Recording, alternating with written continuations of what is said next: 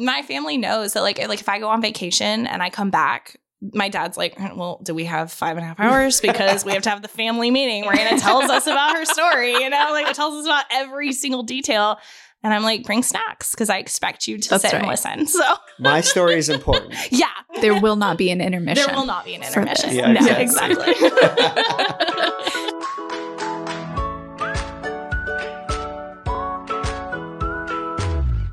Welcome back to another episode of the Working Enneagram podcast, where we talk about the Enneagram in the context of work. I'm your host, Kelsey Taylor, and I am very excited to introduce our two guests today who are both Enneagram Type 7s. First, we have JT Grimm, who is a contractor and a fellow podcaster. Welcome to the show, JT. Hello. Glad to be here. You do have a voice for podcasting. Wow. I don't have a baritone voice, so I need that nice baritone. I like it. Our second guest is Anna Sapersky, who is a kindergarten teacher. And fun fact, Anna's sister Sarah was on the show earlier this year representing the Type 2s. Anna, welcome. And I guess I'm just going to have your mom and your dad on the show to kind of bring it full circle. Yes, for the family. You must. I mean, I think you have to have all of us on it. I'm so excited to be here. Thank you. This is actually the best day of my life. Oh my gosh. So. Wow, suck up. I know. Type 7s. She's going to edit that out. She's going to edit that. No. Because I mean it, okay? My vision for our time together is to show the listeners just how much fun Enneagram 7s can truly be. What it's like to approach your work from the viewpoint of an Enneagram 7, and then also what it looks like to have your wings show up at work if they show up at work. But before we get into all of that, JT, I want to hear from you. What did you want to be when you were a kid, and was it a contractor? No. Okay. Pro basketball player. Nice. Professional. But I was height challenged. Aww. Yes, and skill, and I guess everything that would go into becoming a pro basketball player. At what point did you realize this wasn't in the cards?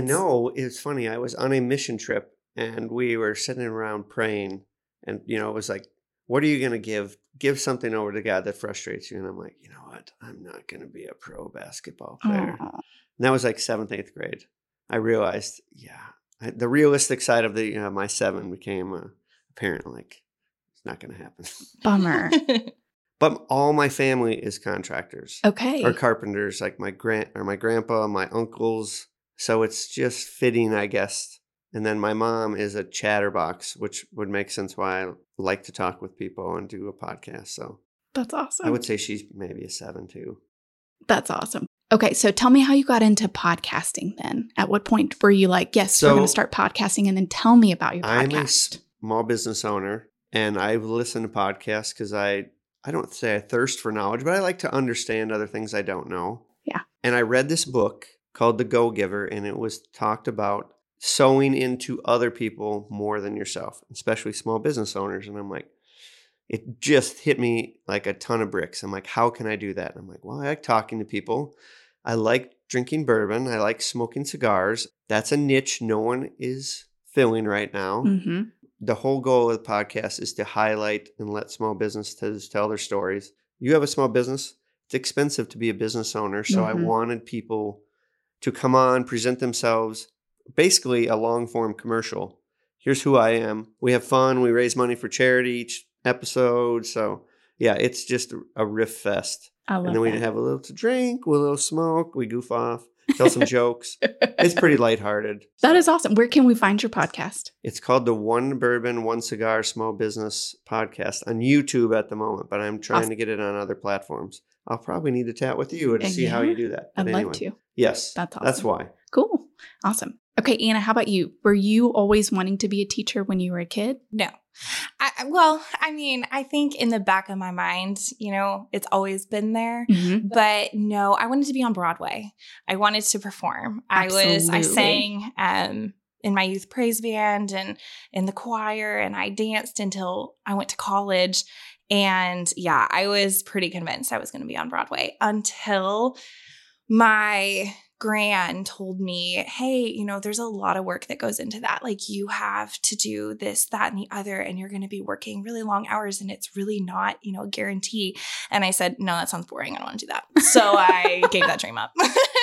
I also have I wanted to be such specific. I was like, I want to be Glinda in Wicked Absolutely. or nothing. Right. You know? So it was that. And when I realized that's not really how it works, I was like, I guess I'll teach, you know? Kindergarten teacher, though. I mean, nailed it. It really is.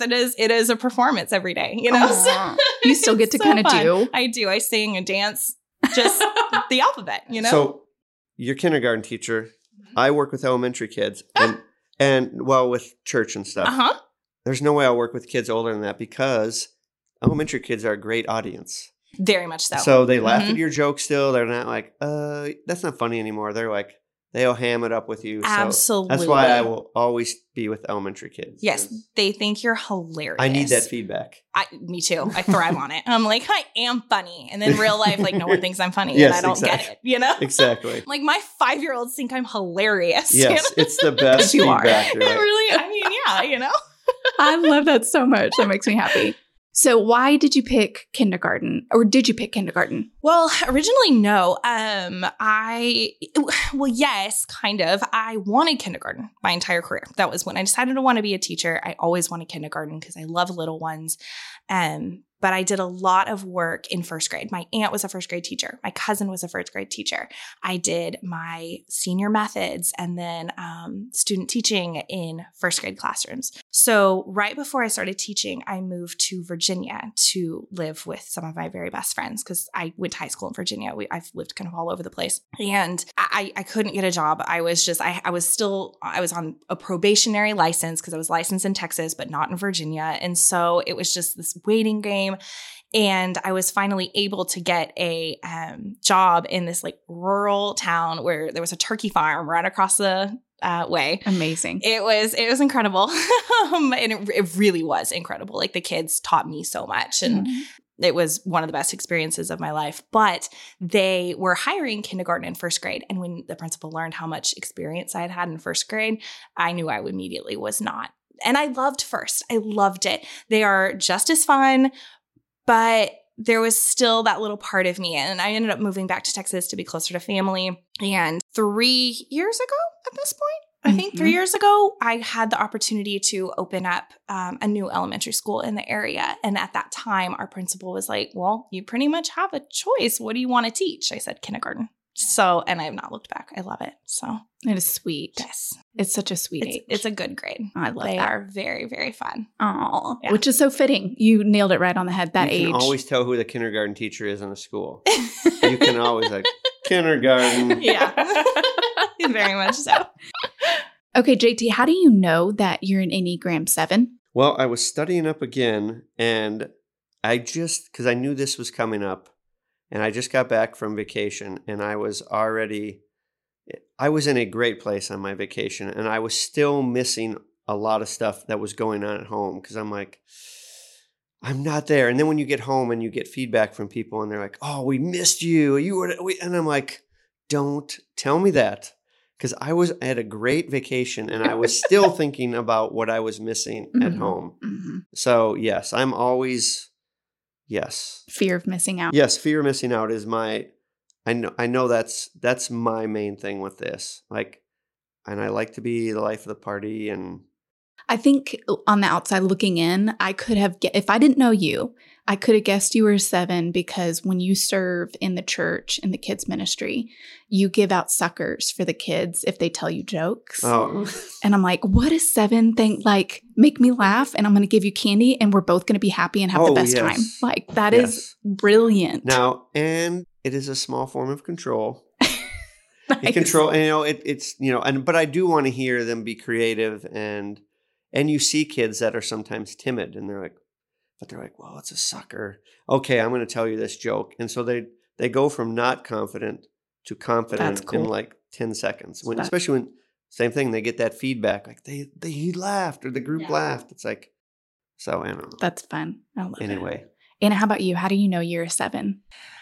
I've always been the, Susie Sunshine, Disney princess, likeness to, I've always had optimism and always looked at the bright side and, I'd always been the one to bring joy to wherever I'm at, I also have a massive fear of missing out. And I definitely, like, even my sister and brother-in-law are visiting right now for Father's Day. And I literally was so excited to come do this podcast. But then I was like, what are you guys going to do when I'm not there? You know, like, what are you going to do? Like, are you going to have and my sister was like, we're going to have a party. And, you know, I said, don't tell me that. I actually have a card game that's happening while this is going on. Oh. So they're like, where are you at? I'm like, I'm doing something, but I will still be there I'll be there later. But yes. The wings of the 7 are 6. That's the loyalist. And then the other wing is 8, the challenger. And so I love that the 7 has these wings, because without the 6 wing, the 7 would be completely fearless in a way that's not always healthy. They would just be like, that sounds fun. Yeah, let's dive off the cliff straight into the water. Who cares how shallow it is? That's fun. That 6 wing is able to be like, hey, is this like safe? Is this good for us? Mm-hmm. And then if we are covered, absolutely, let's go. Mm-hmm. And then the 7 also is just so gifted as a visionary and as ideas and as an enthusiast. They are true to their name. They're coming up with the fun, the plans. They're like, what if we did this? They can bring 2 things together that don't make sense, like a phone and a computer, and make something entirely new. An iPhone, bam. Those are the things that 7s are just so crazy good at. The execution comes from that 8 wing, though. The ideas are there, and so the 7s really do need that 8 wing to kind of help bring in some elbow grease, maybe, to make the plan come to fruition, to make the plan come to life. So, Anna, for you, do you see that 6 or 8 wing show up for you as a kindergarten teacher at all? Definitely more 6. I think just in general, I lean way heavier into my 6 wing. I'm naturally kind of an anxious person. And so a lot of things, it really is situational and depends on what it is.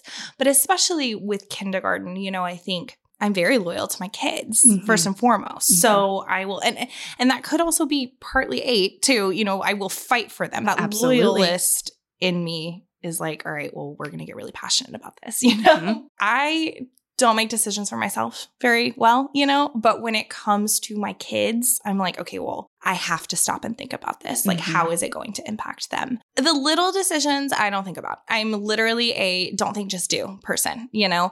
But if it's going to make a big impact, like, for example, there was a point in time where I was kind of offered this route to be a counselor mid-year at a different elementary school. And I sat long and hard on that and really thought, okay, how is this going to impact my kids, my team, myself? You know, I mean, what is this? And ultimately, I didn't end up, I felt as though I was loyal to my kids and wanted to follow through at the end of that year. That was something I didn't take lightly. JT, how about for you? Where do you see the 6 or 8 wing show up as a contractor? 6 is absolutely. I hate disappointing people. Absolutely hate it. I will stay up late at night, like thinking, did this come off wrong? Did I not convey what and I will sweat it. And I remember when I was partners with my old business partner, we had a contracting business, and I'd get to work and I'd be like, oh gosh, I hope they're not thinking about, he's like, I slept like a baby. And I'm like, I'm so worried about, how people perceive me. And so sometimes that can be bad because maybe I'll gloss over things and not be my true self. Because the other thing is I like to avoid drama at all costs. Right. Like drama is if I see it, I'm like, I'm out of here. Bye. Which sometimes is good and sometimes is bad because you really should listen to people sometimes, and maybe the drama is not as... Anyway, yes, it manifests itself 6, 100%. I have to be liked. I don't like disappointing people. And if I see that there's a chance to disappoint someone, I'm like, well, then I'm just not even going to do anything. Engage, yes. So the chance of disappointing people is, yes, very frustrating. Yeah. Yeah, so 6 all the way. And I'm reading it here a little bit, and I was like, I'm not playful and optimistic. Yep. Mm-hmm. And optimistic to a fault, because I will believe people like, oh yeah, we're there, and then they don't show up, which is why I'm the other way. Like if I commit to something, I'm going to be there. Yes. Big time. Likes being liked, sensitive and agreeable. Yes, I will agree which once again can be negative because then I don't Yeah. necessarily stand by my convictions all the time. Sure. It's like, you know what? I don't want to fight. Sounds good to me. Yeah. You know, and that's say whatever Yes. people want to hear, just so we don't Sometimes. cause, Strife risks. or- Uh-huh. yeah. Yes, absolutely. I can't stand drama. On that avoid it. note, I'm curious how you, as a 7, for those listening, the 7 and the 9 are both conflict avoidant. The 2 is also very conflict avoidant, but the reason why is the motivation, and that's the differentiator. For 7s, they don't like to engage in conflict because it makes them feel uncomfortable. And so they don't like to feel uncomfortable, any of those feelings of pain or feeling trapped Mhm. in things that they can't move out of. That's not fun. That's not fun. It's And the not. motivator for the 7 is to have fun. So for the Yes. 2, it's because they want to stay connected and they're afraid that if there's conflict, then you're not going to love them. And then for the 9, it's just conflict in general. They fear that disconnect from the other person. And so if they will avoid conflict and not address it, and it's all different motivations. But for the 7, I'm curious how y'all learn to engage with it in a healthy way, because you mentioned that's not always helpful. I kind of usually I'll set the parameters right off the bat. Like, I'm willing to have a discussion with you, but if you want to, I don't know, start gossiping or whatever, I just don't have time for it. I don't want to know it because your feelings are not my feelings. So leave them to be your feelings. And I don't want to form an opinion about someone else or something without experiencing it myself. Right. I love how passionate you are about, hey, we're not going to gossip. I think those are good parameters. Like, look, if you've got a problem with someone else, you go take it up with them. Yes. I don't need to be involved. If you're asking my opinion, maybe I can give you an observation of what I think, but I really and I wear my appreciate- emotions on my sleeve. So someone's going to know, did you hear about this? Like, no, I can see it on your face. You're lying.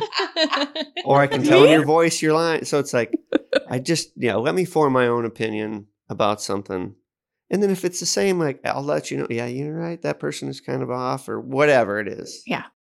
And how about you? How do you engage with some uncomfortable conversations or conflict in general in a healthy way? I'm learning how to do that. I'm really scared. Most of the time, I honestly avoid it. And I'm just like, yeah, sure, whatever you want. And then I run away and, don't deal with it. But I agree. I would agree with JT. I mean, you set boundaries and, hey, let's not talk about that right now. Here's the issue that we're talking about. Here's what we're, the point. Mm-hmm. But that is kind of a point that I am also working on and learning. I've always been go with the flow. I've always worked with people who are very strong-minded and will fight for me. Mm-hmm. So I've never had to do that. I can be like just the fun cheerleader, and stuff. That's so nice. It's the Yeah. best. Yeah, it is. But next year, our team is kind of, we're all dismantling. We're all going to different schools and Mhm. stuff. And I'm staying and I'm going to be in charge of a whole new team. And so now, my principal is like, I can't wait to put you in uncomfortable situations. And I'm like throwing up, Yeah. I'm like, yeah, sure. Ugh, Yes. But I think it is just staying on track and knowing like, hey, it doesn't really matter what people think of me, even though it does, but I'm like, it's okay as long as I am accomplishing whatever I'm setting out to do. But that is something I'm still working on, honestly. I It love was that. something I will forever be growing in because I hate conflict with other people. So- Yes, absolutely. I think everybody, Enneagram 7 or not, but I think everybody could say that's something that they're always working through. Mhm. We never really truly arrive and Yeah. just kind of stay at I've matured and there's no growth. to Oh, have. yeah. Yeah. We're yes. always going. Yeah. So I love that. Definitely. JT, what do you like most about your job, and then what is the most challenging? And you can answer for contracting and podcasting. I'd love to hear. I love getting to know people. So as a contractor, I get to meet a new person quite often. And I've learned over time that I actually am pretty good at observing. Like, I can get to know a person really quick by just looking at them. Like, they got a Texas Longhorns hat on. Okay, well, I'm going to make a joke about this and immediately disarm them. Like, Awesome. okay, he's easygoing, or make a joke about something. Like I'm always looking for that way to build a connection as fast as possible. Have you had a situation where you go to make a joke and it's not well received? Well, when I was younger, yeah, maybe. But now I feel as the older I've gotten, I've matured, I can read situations pretty good. And you can read drama. I've become better at that. Once again, I try to avoid conflict. So if there's no joke to be had or some inroads immediately, like, okay, I got to stay here another few more minutes and observe. And, or they have a dog. Well, that's a cool, well, then they like to talk about their dog. Anna, for you, what is the most challenging thing about being a kindergarten teacher and what do you enjoy the most? I love that I can be myself in this job and not only doing what I love, performing, singing, dancing, and teaching kids while I do it, but being able to wear bright colors and, giant earrings that look like daisies and, just bring joy and fun into every day. I know, my sister and I have very similar sense of style, but she would always be like, oh, I can't wear that to work because, I'm giving tours all day or, whatever. And I was like, oh, sounds like a personal problem, like, I can, So my 5-year-olds will love this. So, that's the best. Getting to dress up and have themed days, and stuff, everything I love. And then just also teaching young kids how to be kind, especially in today's world where COVID really has done such a number on children. And I'm finding that a lot of them don't know how to interact because they never had to. They didn't have to, go to daycare, or they didn't have to, or they were pretty much forced to not, and we're kind of getting out of that a little bit now, but I still see that and teaching them how to be a friend and how to be nice to people and watching that. And then of course, how to read and write and stuff too, which is also important. But that stuff too. Yeah. They still teach that at school? I didn't know. But it's really fun to see that. And then challenging, honestly, I don't want to make anyone mad. I think that the parents a lot of the times can be a really big challenge, and that's obviously not every parent, but everybody nowadays is very entitled. And if you're not doing something right or the way that they think you should be doing it, or, something happens, it's just this, I'm going to go, scream at the teacher or, whatever. And it's just and of course I don't do well in that at all, So one element I think that is similar with both of y'all's industry is that there is conflict in some form or fashion that will just show up. I imagine with contractors, that can be somebody that's not happy with a job, or there's strife between the married couple between this is what I want, no, this is what I want. And then with the kids or the parents' viewpoint of how you're teaching and what you're teaching. So when somebody comes to you with the problem, I imagine 7s take it and then they go straight to, okay, how do we make the most of this? How do we get to the positive side as quickly as possible?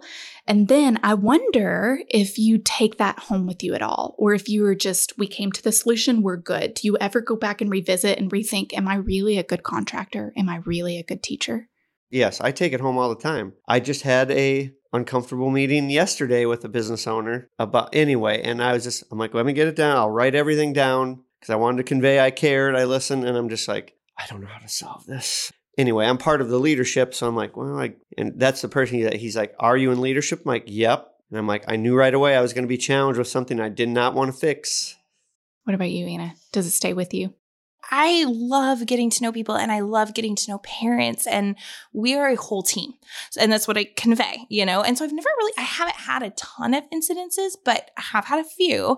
And it hurts immediately, and I'm like, oh my gosh, I'm a bad teacher. I should have done that differently. I should have done this, that, and the other. But I've learned very quickly, especially with a counseling background, listen first and foremost, because a lot of the times, their feelings are just as valid, and they don't necessarily mean to hurt you. It's just they're hurt. So they're projecting, and so listen, and then say my side of it, and then, and I'm always like, okay, how can we fix this? Okay, yes, let's fix this. But I think when I have those doubts of like, Mhm. okay, maybe I should have done this different, or did I do something wrong? I'm very lucky that I have a team of people, friends, and, our administration, my principal, who is like, no, I back you 100%. You didn't do anything wrong, or whatever.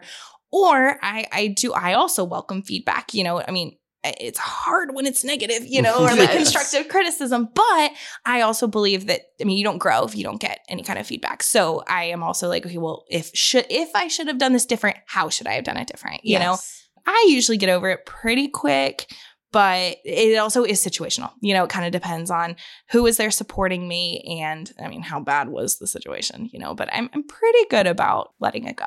Do you tend to give constructive feedback? I think that's a situational thing because I don't want drama or Mhm. conflict. Like, what? You think this is, just keep doing what you're doing, So I think I have to really build up some trust with some people. And that's why I'm fiercely loyal. Like, once you get that inner group, you get to be around, you build that rapport. Okay, I'm going to tell you that this is a little off. Mhm. I don't feel like if you've built that rapport with someone, they're not going to be like, well, we're done. And then they weren't really meant to be, Let them fly Right. away. That's right. Yeah, I agree. I feel like I'm more likely to do that with someone that I'm really comfortable with and being like, well, have you thought about it this way? And kind of reframing their mindset. But it's not. And that's a little bit where I would like to grow, especially because that's more 8-wing, being more assertive, being like, hey, you can do it in a nice way, but give them that criticism. Mhm. But that is a weakness of mine, and it's something that's an area that I really want to grow in. But I agree. I'm not, I guess if I'm put in that situation, I will, but I don't necessarily just give people criticism on even constructive, just on I'm like, that was great. You're great. Yes. Everything's perfect. Or if I have experience. Yes. Like, I'm not going to just like, Agree. wow, you should do this. Like, if I don't know what I'm talking about, I'm not going to be assertive. If someone's like, does this deck look good? No. Well, why? Well, I've been doing it for 20 years. This is something I can have experience in. Then I'll be a little more assertive. This is how you need to do this. But then deliver it with some sugar as well, because it's, again, no drama for me. Nope. That's No, awesome. no, I completely agree. Now I'm trying to imagine you giving constructive feedback to kids and their parents alike. Yeah. And I just have this vision of you sitting down with the kids. It's so much easier. It's like, okay, you were so Definitely. close. Let's try that again. Mhm. If you were to take that approach with their parents and be like, okay, you were so close, mom and dad, Yeah. let's try that Let's try again. it again, I'm so amused by that.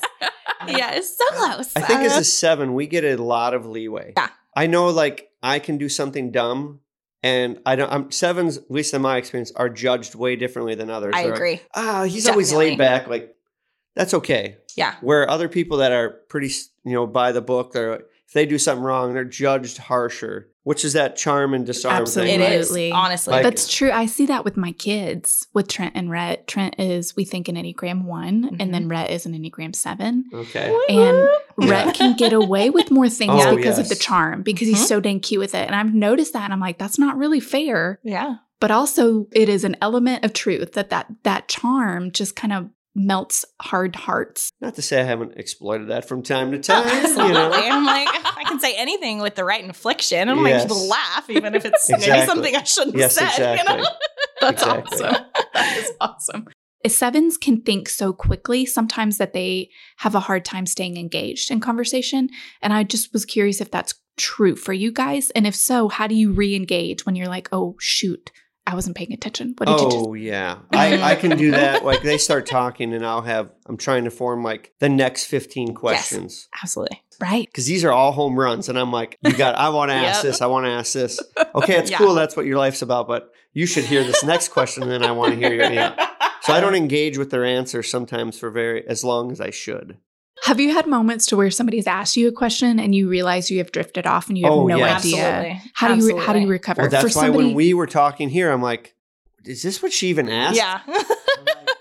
okay, so you don't feel the need to like play it off or recover. You feel totally fine being like, wait, was this what you asked? Definitely. Oh, I yes. I love will. that. Yeah. Yeah. Now I'm already forgetting what you just No. asked. Well, that was pretty much it. I mean, like, yeah, no, that was Incredible. right? That It the was. question. It was the question. Yes. But it is. I mean, I don't, like, it's not beat around the bush. I wasn't paying attention. What did you ask me? Like, that's kind of, because again, it comes back to the charm. And if people know you, I mean, I think they expect that. They're like, I'm going to have to repeat my question, grace. 30 times with them. It's okay. That is awesome. I love it. And my problem is in a group of people, like I'm talking, but then I'm seeing 6 other people. I'm like, okay, I have to ask them that. I have to ask them. That's so busy. I'm trying to prioritize that list in my head while still trying to care what this person's saying. Yeah. And then once again, if it's already like they start to drone on, like, okay, I'm already moved on. That's great. And so that's why, some people I can't carry on conversations with because I'm like, I asked you this question, get to the point. Yeah.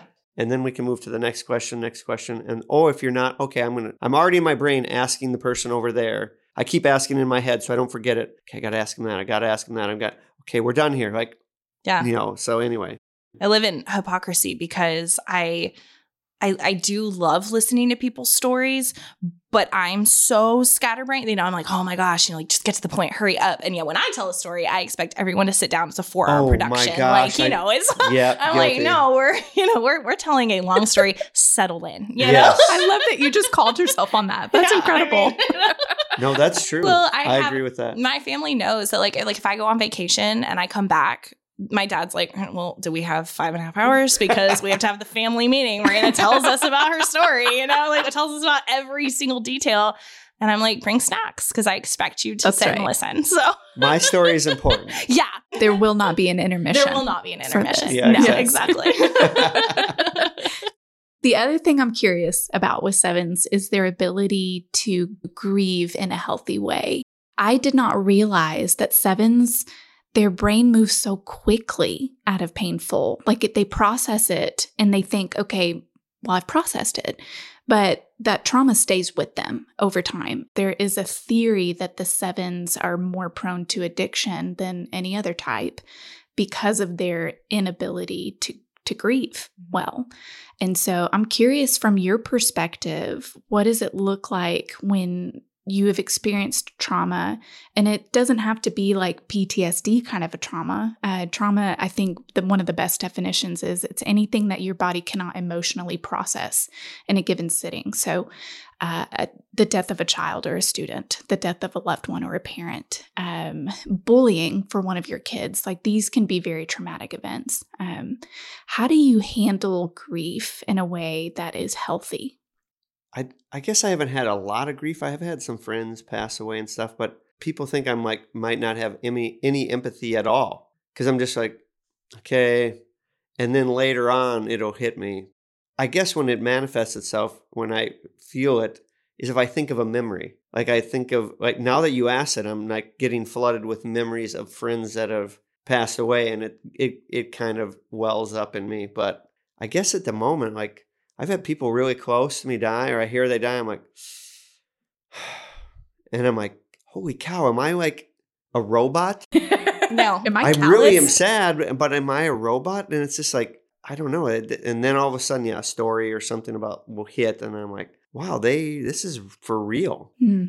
It's funny you said that. No, I'm the same way. I am always like, I have just a black hole where my heart should be, And I know that's not true, but I'm like, I don't have tear ducts. I don't know. I never cry because I don't, I rarely, really cry, but I do have a story. So settle in. No, I've lived a very charmed life, and I'm so grateful for what I have, and we were sheltered from a lot as kids. So I didn't experience trauma until I was really in college. And my sister, who I think I've mentioned her a million times, if you can't guess, my sister is my best friend. And she was battling depression, and I didn't know about it. It was very hidden, and I was in college, and it was very on the down low, and I found out about it accidentally when the doctor called me instead of my mom, because we have a number that's one number off. That conversation will still haunt me to this day when I found out, what was happening. And I didn't know how to process that because, we hate sitting in negative emotions. And I was just like, oh my gosh. Well, that was right around the time that I was diagnosed with an anxiety disorder. And I was sitting in it, and I was like, why is everything so negative? Why can't I just have all these terrible thoughts? Like, it was horrible.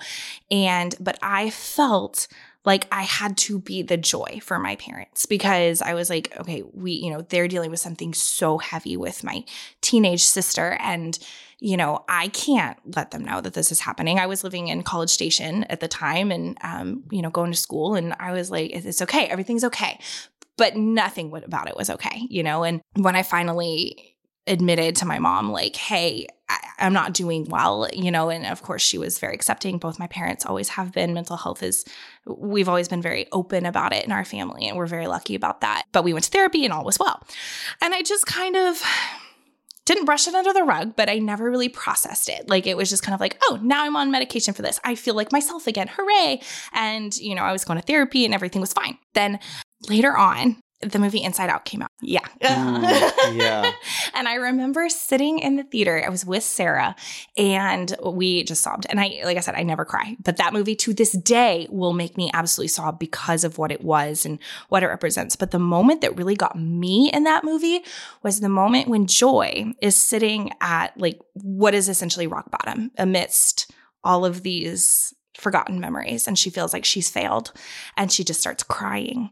And I remember I just started crying because I was like, oh my gosh, joy, the epitome of joy, can also be sad, and sit in that and realize that sadness is important. And obviously that's how the movie ends. You realize that sadness is also part of joy, and joy can be enhanced because of that. Mm-hmm. And I just got good. That, oh, thank you.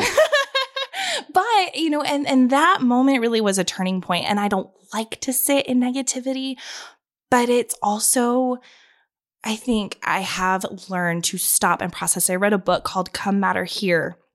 And the quote that always stood out to me, something along the lines of, that's something that anxiety will always make me fight for, realizing what God's doing in this present moment. Because anxiety doesn't let us do that. We're always thinking of the worst case scenarios or the next thing. And then even healthy sevens, we're always just looking for the next best thing. Mm-hmm. And so it really is learning to sit with emotions, and they're not pleasant. And I think that's part of why I decided I wanted to be a counselor, because I was like, you know what? We have these emotions and they're okay and they're not pleasant and I hate them.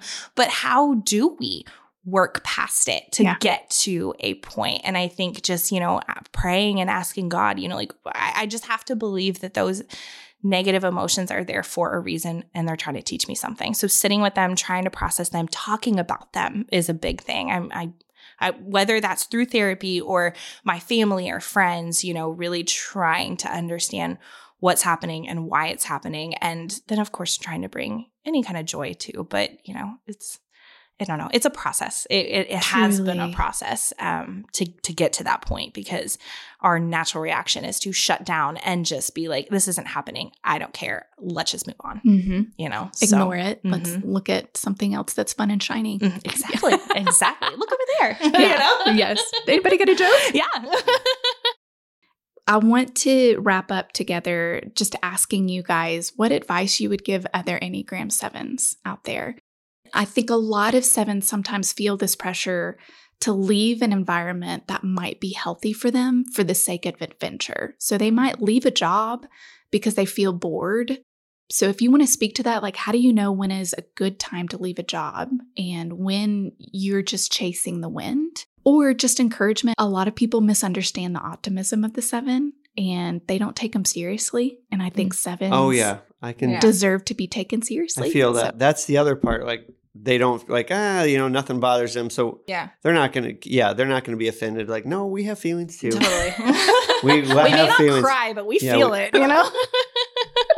I would just say, I have to tell myself this. Relax. It's okay. You don't have to impress everyone.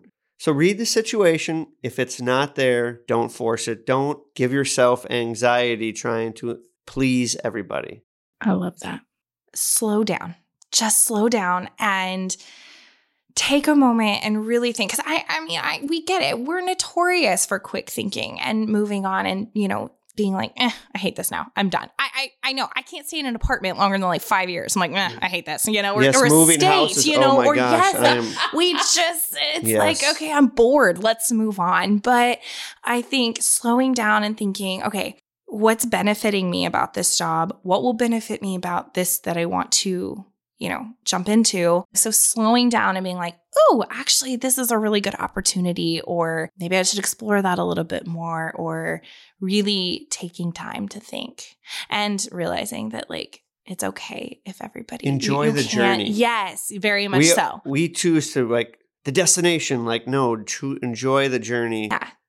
This last sermon series at church floored me when Austin was talking about past, present, future. And he, like, said, we all kind of, meld into that. But I had to tell myself when I was on vacation, like, it's okay, I don't have my phone to take a picture of this. Enjoy what I'm seeing. Or at concerts now, I force myself because I want to be like, Facebook Live, look where I'm at. And it's like, enjoy what you're watching. Don't watch it through a screen. Be present.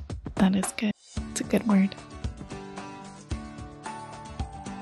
Thanks so much for listening to this conversation with Enneagram 7's JT and Anna. Before we wrap up, I have some very exciting news to share with you.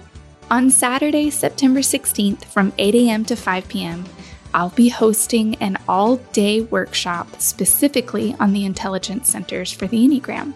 Throughout the day, we'll delve into the unique characteristics of the body or gut types, the feeling types, and the thinking types. Each of these types will get a 90-minute session dedicated to their respective centers. We'll also have 2 very engaging roundtable conversations, each lasting about 30 minutes or so, where you will have the opportunity to discuss your insights and connect with fellow Enneagram enthusiasts.